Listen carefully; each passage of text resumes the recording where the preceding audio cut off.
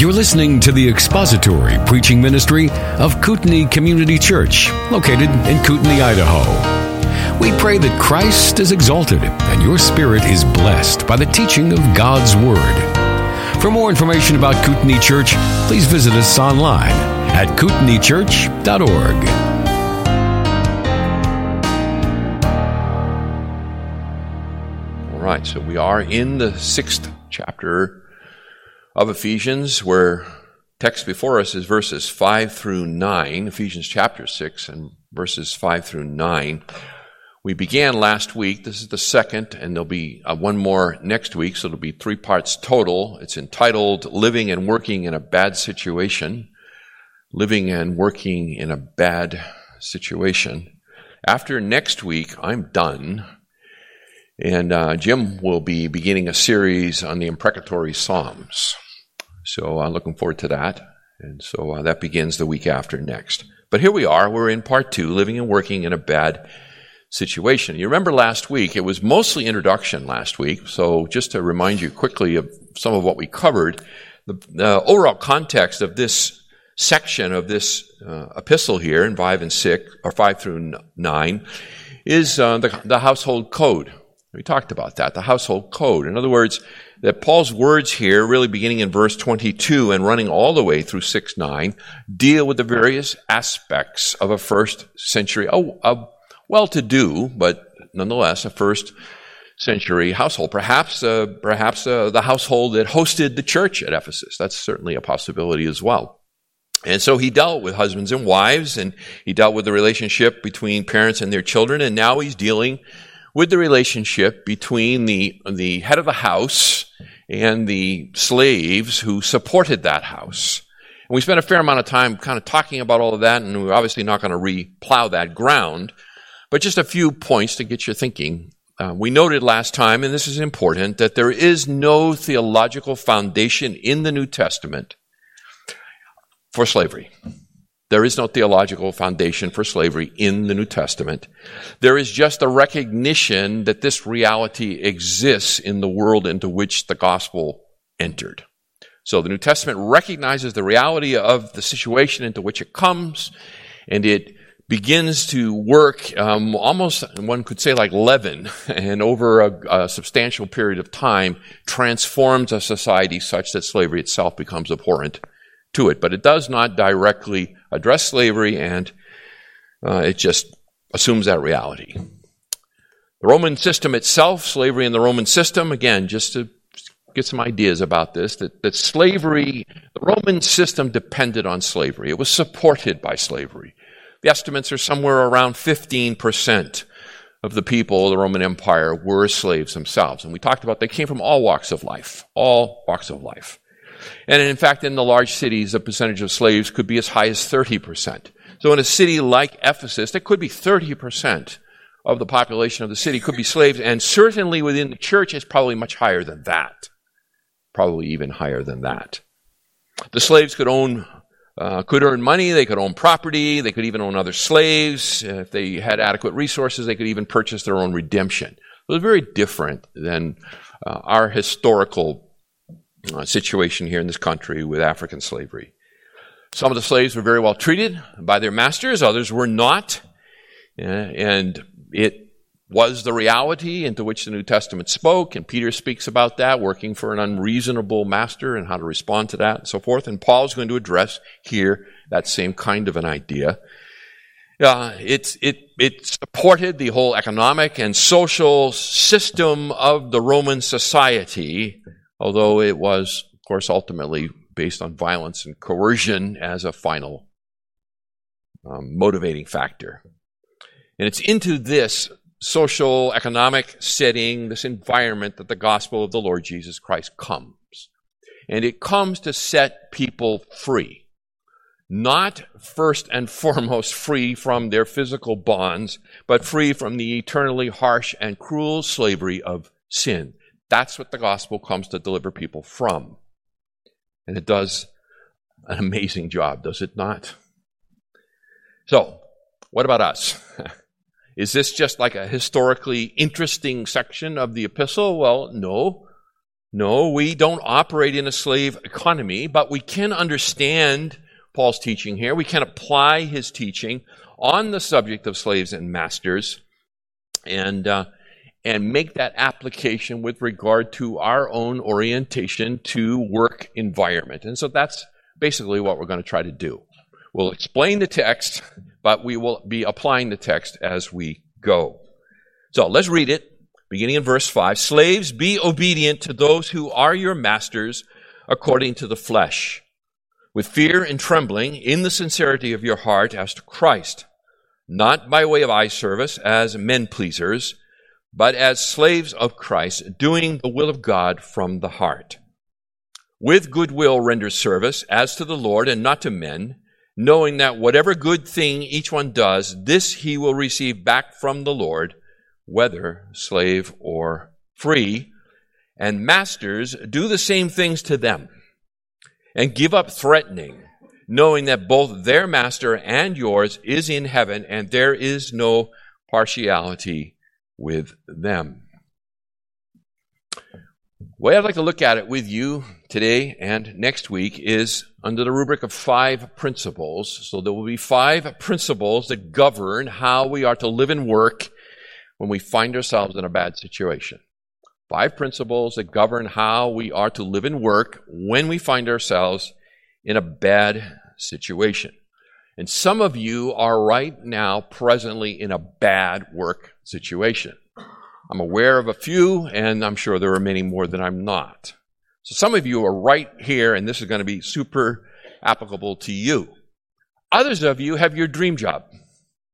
You've got your absolute dream job, and presently you think, I could not possibly relate to what you're going to be talking about for the next 2 weeks. I mean, I love my work. I got my dream job, and you know what? My answer to you is congratulations. I'm happy for you, and I really am. I'm happy for you. And may the Lord grant you that the rest of your working days. But recognize this. For most people, at some point in their working lives, they're going to find themselves in a bad situation. If you're not there now, good likelihood you will at some point. So I think it's still applicable to you. So here we go. First principle. And for this, I'm going to have to turn you back to Paul's letter to the church at Corinth. So go back to 1 Corinthians chapter 7, and the first principle is this: change what you can. The first principle is change what you can. 1 Corinthians chapter 7 and verses 20 through 24. 1 Corinthians 7, 20 to 24. Each man must remain in that condition in which he was called. Were you called while a slave? Do not worry about it. But if you are able also to become free, rather do that. For he who was called in the Lord while a slave is the Lord's free man. Likewise, he who was called while free is Christ's slave. You were bought with a price. Do not become slaves of men.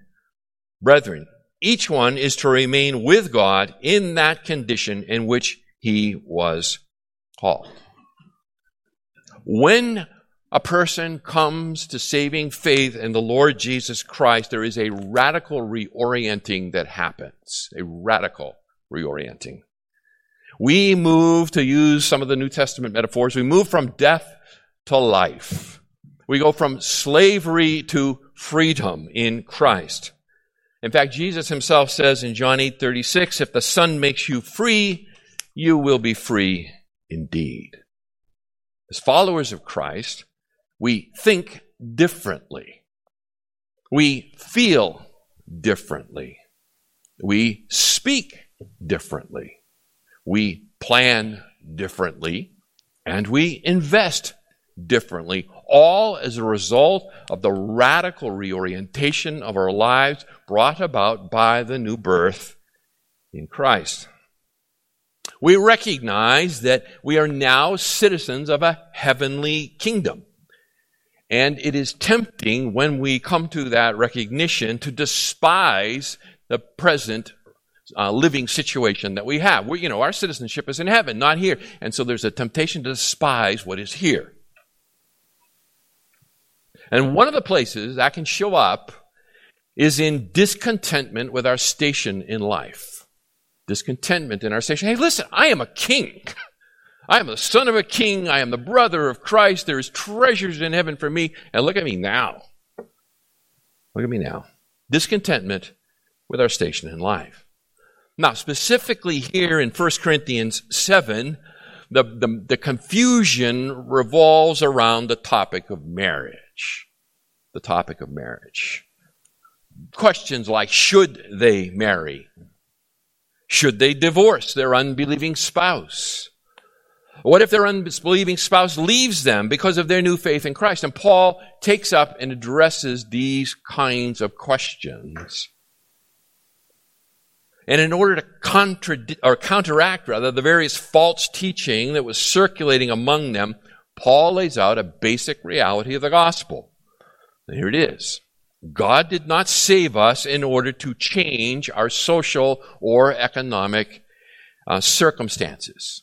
God did not save us in order to change our social or economic circumstances. And so Paul's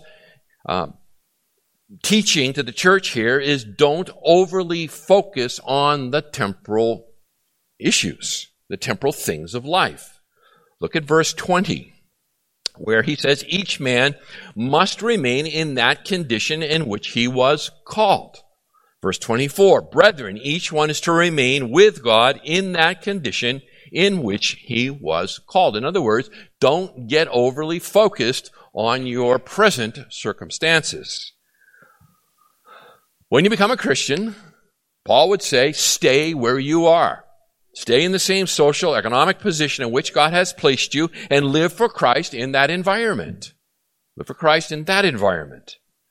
Become an ambassador for Christ to your new relationships. Certainly in the first century, the slaves, the masters, all of that. For us, you have these relationships of friends and families and work associates and so forth. And so you are to live for Christ in that setting.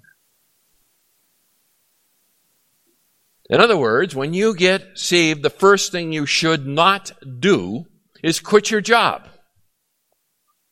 and go become an itinerant street preacher. Right? That is not what the gospel would have you do.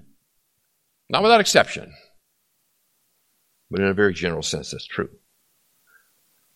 However, you may find that your work environment has suddenly grown pretty difficult.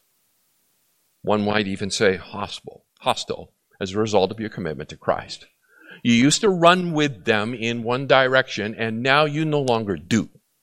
And that may change the situation so that it becomes not so good anymore. It becomes pretty hostile. If you find yourself there, what do you do? What should you do? And I think slavery here provides a perfect example of arguing from the greater to the lesser. And so, to the slave, Paul says, if you're able to get out of your slavery legitimately, then do it. Then do so. But don't make it your primary goal. Don't make it your primary goal. If you can change the situation, change it. Do it. But don't make that the pinnacle of your quest. Verse 21. Were you called while a slave? Do not worry about it. But if you are able also to become free, rather do that. It is better to be free. It is better. It is better not to work in a bad situation. It's better. But don't make that the ultimate quest of your heart. Now, the reason and the ability to find the contentment and serve Christ in our situation is rooted in the understanding of what has happened. We have exchanged our temporal, earthly condition of slavery and or freedom, which formerly defined us, and now we have exchanged it for an eternal reality of freedom from sin and obedience to Christ as our Lord. Something dramatic has happened. And it transcends the temporal situations. Again, verse 22. For he who was called in the Lord while a slave is the Lord's freedman. Likewise, he who is called while free is Christ's slave. In other words, called by Christ, he's speaking about called unto salvation, is a transformation ultimately of your reality. You are no longer merely a slave. You are now free in Christ, and you who are not a slave are yet still under the lordship of Christ and his servant. So I think we can legitimately say this. No one is more free than he who is in Christ. And no one is more bound than he who is a slave to sin. No one is more free than he who is in Christ, and no one is more bound than he who is a slave to sin.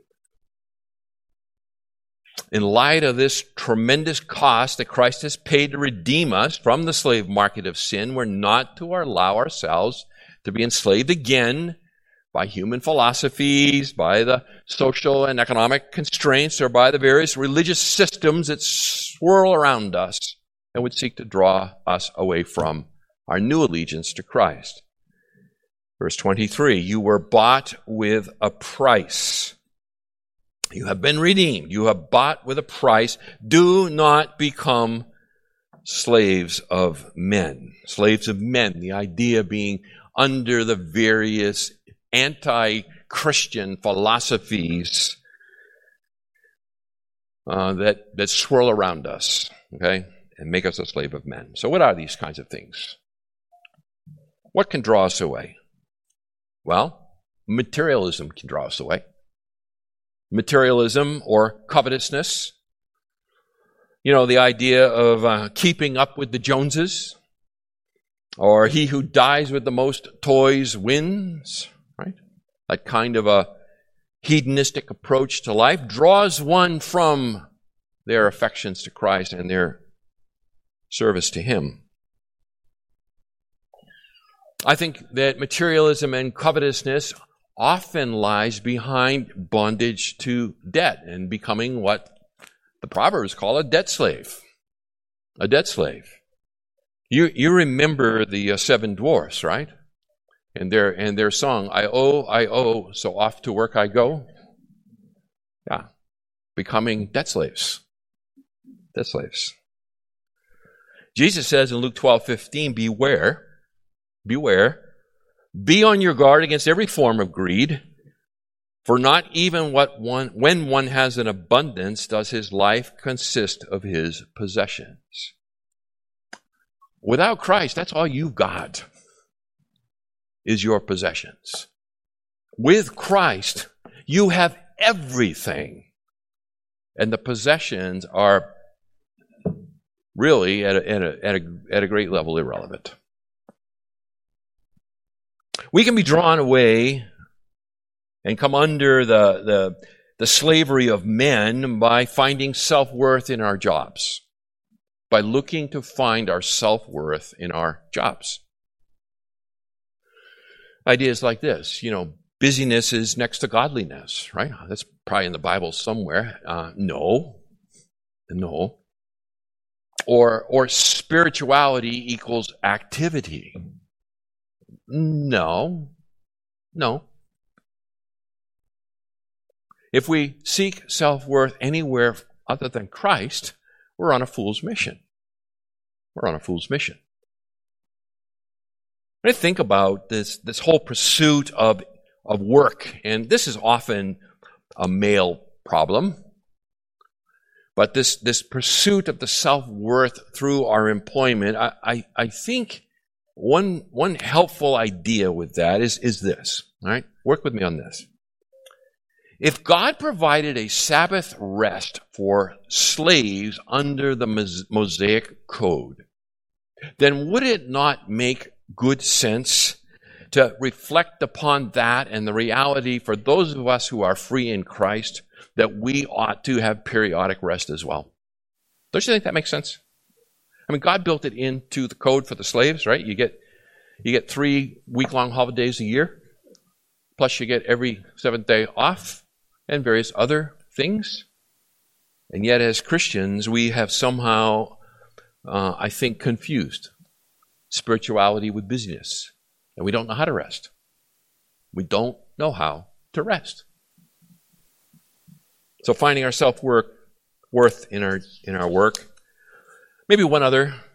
Anxiety over providing for your family can capture your heart with an anti-Christian philosophy. Anxiety over providing for your family. You know, the idea that I dare not stop running or I'm going to fall off the treadmill. Which, by the way, happened to me once on a treadmill. Making really good progress and getting tired and thought I'll just slow down a little. Like I was running on the street. You know, you just kind of slow down a little. Well, didn't end well. Didn't end well. And you know, sometimes that's how we approach work. We're like on this treadmill and we feel like, oh, we got to run. If we do not run, we will run out of money. And we will have nothing to support our families. And to that idea, Jesus says in Luke 12:24, consider the ravens, for they neither sow nor reap. They have no storeroom or barn, and yet God feeds them. How much more valuable you are than the birds. How much more valuable you are than the birds. God will provide for you. He will provide your needs. Maybe not your greeds, but He will provide your needs. So the first principle to govern how we live and work in a bad situation is to change what you can. Change what you can. Second, obey where you must. Change what you can, obey where you must. For this, we will go back to Ephesians chapter 6. In the first part of verse 5. Slaves, be obedient to those who are your masters according to the flesh. Slaves, be obedient to those who are your masters according to the flesh. Now, just like his directive to the wives and the children, Paul here first addresses those who are in the subordinate role in the relationship. He talks to wives, then husbands, children, then parents. Now it's slaves and then masters. Okay? That's been his motif through the whole section. And then, of course, after speaking to those who are in the subordinate role in the relationship, he turns and he speaks to those who are in the authority role in the relationship. Here, masters in verse 9. Now, one of the things that immediately stands out, I think, from this passage is the simple fact that Paul addresses the slaves as free moral agents. Free moral agents who are ethically responsible members of a local Christian congregation. In other words, they're going to be sitting there on Sunday morning listening to this letter read to the church, and they're going to hear this instruction. And they're going to hear it, and the masters are going to hear it, and the children are going to hear it, and the parents are going to hear it, and the husbands are going to hear it, and the wives are going to hear it, and they're all going to hear it. In other words, they're just like the way he treated the children.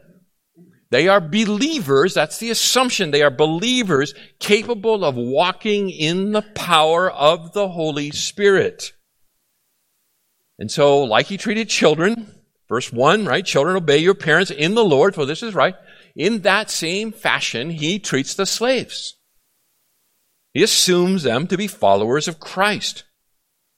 He treats them as responsible, ethical individuals who will make a clear choice to follow Christ or not follow Christ, who walk by the Spirit, right? Verse 18, chapter 5, or not, in the same fashion. Now that contradicts the Roman notion of slaves as being merely property, doesn't it? In fact, you remember last time I told you that they referred to them as, in the Latin, instrumentum vocalis, talking tools. They are not talking tools. They are people. They're people capable of hearing the Word of God, understanding the Word of God, obeying the Word of God. In Paul's mind, both the masters and the slaves are equal parts of the same church body.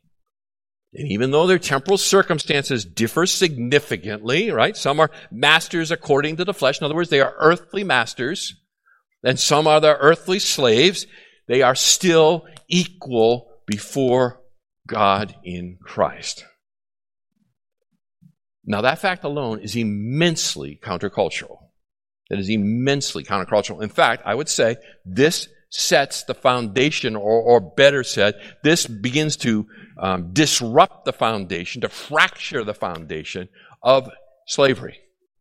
And as this gospel begins to move out and conquer the Roman Empire, slavery, of course, becomes a passing thing.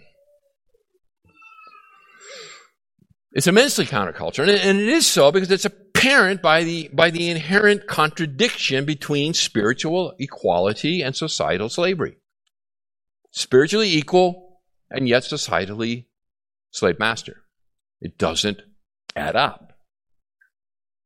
But I don't believe it was Paul's intention to overthrow the century-old situation of Roman slavery. That was not his goal.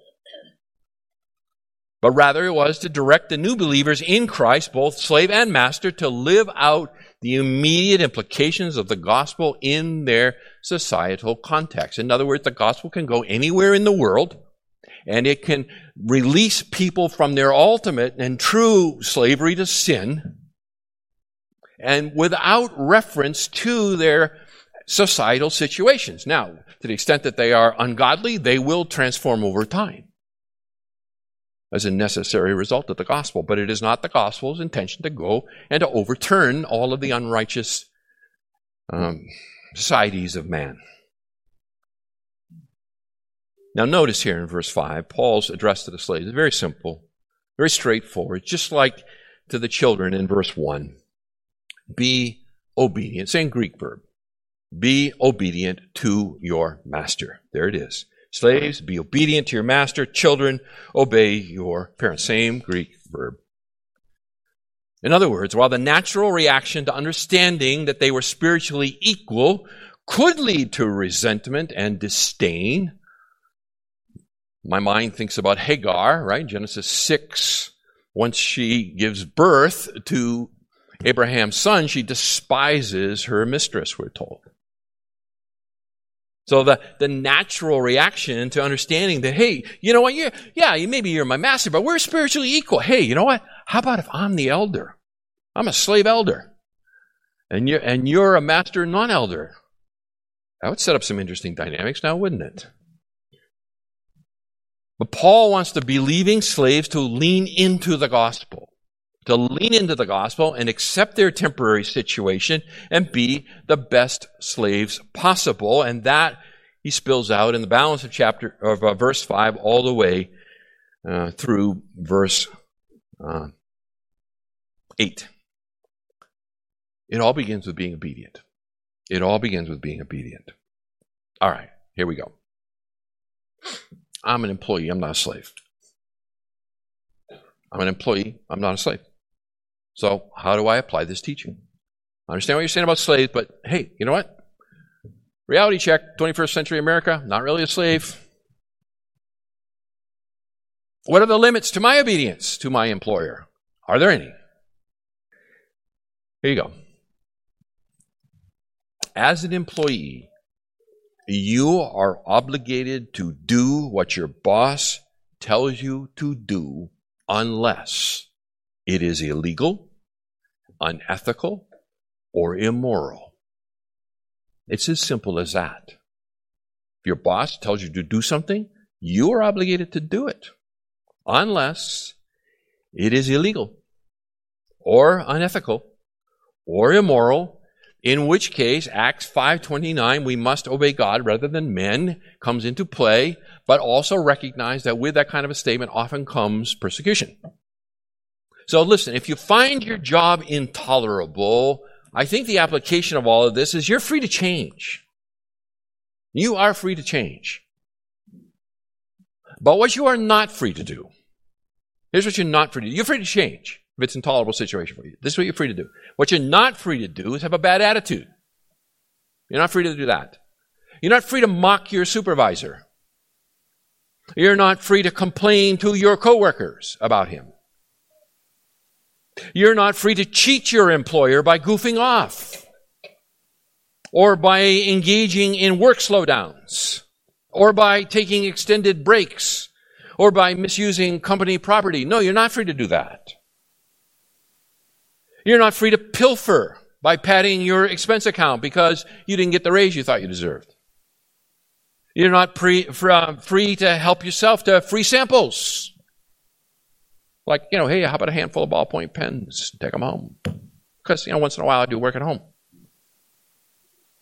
You're not free to waste your employer's time by engaging in conversations about sports or politics or the gospel. You're being paid to work. That is what you're being paid to do. And that is your obligation. If you find that work environment intolerable, then find another job. Find another job.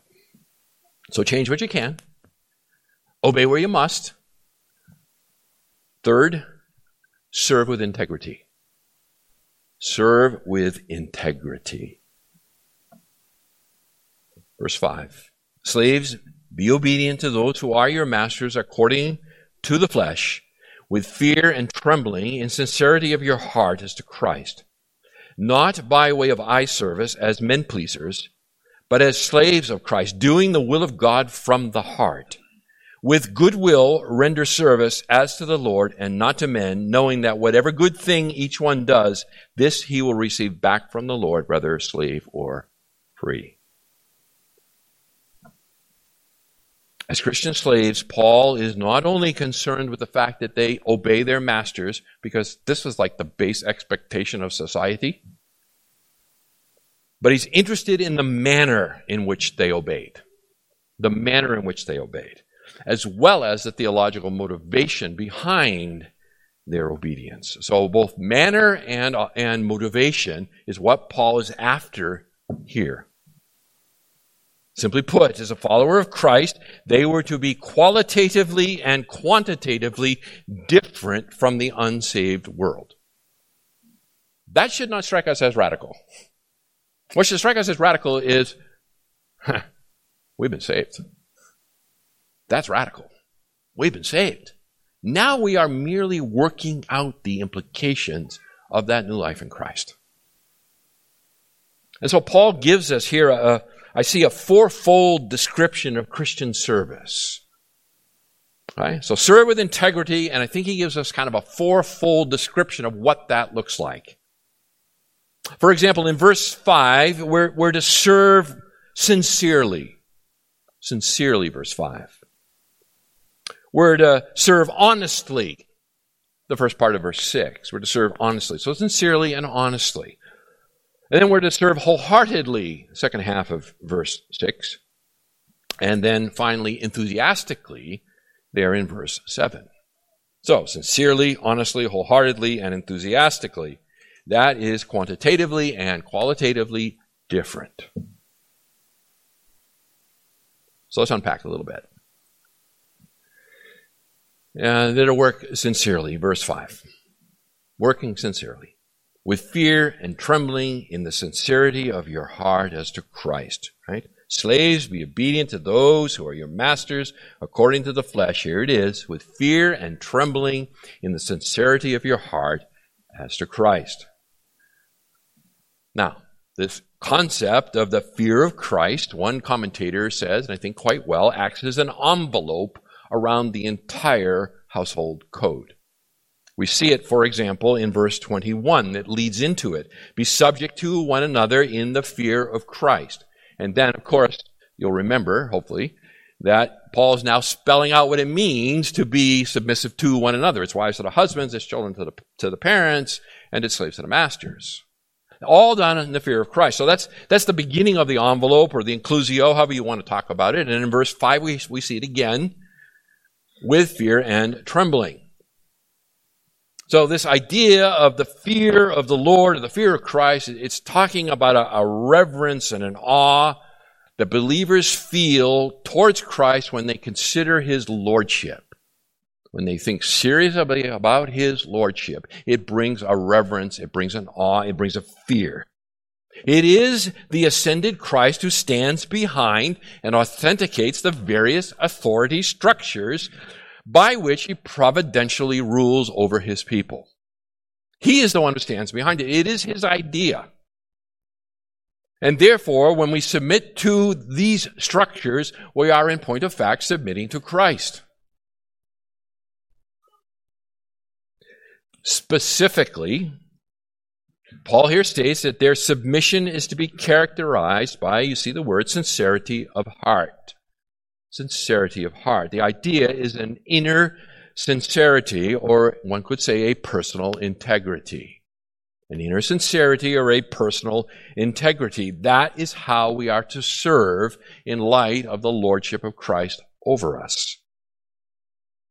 One commentator says this: in other words, there should be no division between the quality of the labor produced and the attitude of the one who produces it. It's pretty good. There should be no division between the quality of the labor produced and the attitude of the one who produces it. They should be in sync. Paul is dealing here now in these verses with the motives behind their work. He's dealing with their motives. They're not only to do what they're told, but they are to do so with the kind of attitude that would be expected of one who is a follower of Christ. As if Christ himself were standing there and giving them that order. When they receive the order from the master, they are to look through the master and see Christ himself. Now, unless you think I'm making that up, I'm going to take you over to Colossians, the sister letter, to chapter 3, where Paul deals more briefly with the same topic. And notice verses 23 and 24. Again, the context is slaves, verse 22, right? Now I'll read the whole thing, 22 to 24. Slaves, in all things obey those who are your masters on earth, not with external service, as those who merely please men, but with sincerity of heart, fearing the Lord. Does this sound familiar to us? Yes, it does. Whatever you do, do your work heartily as for the Lord rather than for men, knowing that from the Lord you will receive the reward of the inheritance. It is the Lord Christ whom you serve. Okay, there it is. That's pretty black and white. We need to be able to look through this human authority structure and see the risen Christ who stands behind it all. That breaks down the false distinction between secular and sacred work. The false distinction between secular and sacred work. In other words, there is sacred work, that's like missionaries and pastors and church planters and evangelists and so on, and then there's all the rest of us with our secular work. And so how do we serve the Lord? We put money in the offering plate and try not to get involved in any big sins. Right? That couldn't be further from the truth. Couldn't be further from the truth. Every task, and there's an assumption here, every honest task, no matter how small, or insignificant, or unpleasant, falls within the sphere of the lordship of Christ and is to be done to please Him. There is no such thing as an insignificant job. It is all done for the glory of Christ. And He receives His glory when we do it qualitatively with excellence, and quantitatively with excellence, and qualitatively with a heart of service. Serving our earthly masters, understanding that ultimately we are serving our King. Okay. Let's tie an interim bow around it, because we're coming back to it again next week. Okay? What have we learned? What have we learned this morning? Be quiet. That's the notice that says you have 10 minutes left. Don't start another topic. That's what that means. All right, so what have we learned? Let's look at it this way. What have we learned? We learned this. When you're in a bad situation at work, you should get out of it if you can. You should. If you're in a bad situation, if you can get out of it, get out of it. You may have to make some serious decisions, right? Like pay cuts and maybe relocations. And I mean, there's a lot that goes into the decision. But if you're in a bad situation and you can get out, I think Paul would say do it. But escape from the situation should not be our highest goal, but rather glorifying Christ by living a gospel-directed life, understanding our freedom from sin, and that the greatest gift that he could give us is not a pleasant work environment. Okay? The greatest gift he can give us is new life. New life. Second, while on the job, even the one we hate, we're to do what we are told by our boss without grumbling, unless it is illegal, unethical, or immoral. Those are the no-goes. Beyond that, do what you're told. Do what you're told. Third, in working for our employer, we are to understand that our attitude as well as our actions reflect our submission to Christ. So it is both our attitude towards our boss, our coworkers, our job, what we make, what we do, all of that, as well as how we do it, demonstrates our submission to the Lordship of Christ. We are willing to bring it all under His Lordship. We're not trying to reserve one aspect to ourselves and say, Jesus, you're Lord of my life, except for here. Except for here. Okay? We put it all under His Lordship. Knowing that He is at work in us to bring about the conformity to the image of Christ, Himself a sufferer. So maybe probably a good place to say is here. It may not be a good idea to hit the ripcord immediately. Like, hey, you know what? You're going to work, you get chewed out on a Monday. It's probably not a great idea to just resign a Monday afternoon. Okay? Take a little while. Maybe think about it. Get some advice. Right? The resignation of a discouraged man is never valid. I heard that years ago by an old pastor when I was first beginning myself. He said, David, let me tell you two things. Number one, never turn in a resignation on a Monday morning, because you are going to be depleted after Sunday. So never resign on a Monday. And secondly, the resignation of a discouraged man is never valid. I've tried to live by it. So far it's worked. Pass it on to you. Fourth, here it is. We are to have personal integrity in these matters. Personal integrity. Something that cannot be coerced. Integrity cannot be coerced. Isn't that cool? That means even a slave under the flesh in this time can serve with integrity, and it cannot be converted. You can't beat integrity out of somebody. Right? The floggings will continue until morale improves. Right? We've all heard that. You can't beat it into somebody. Personal integrity comes from the inside out, and it comes as a demonstration, ultimately, of true freedom. True freedom. Even for a slave. Even for a slave. Well, beloved, that gets us started. We will come back next week. We will finish it, and then we will turn to masters and those of you who are in positions of authority over other employees. There's something for you here, too. Thank you for listening to the latest podcast from Kootenai Church. If you'd like to learn more about Kootenai Church or to donate to our church ministry, you can do so online by visiting kootenaichurch.org. We hope you enjoyed this podcast and pray you'll join us again next time. Once again, thank you for listening.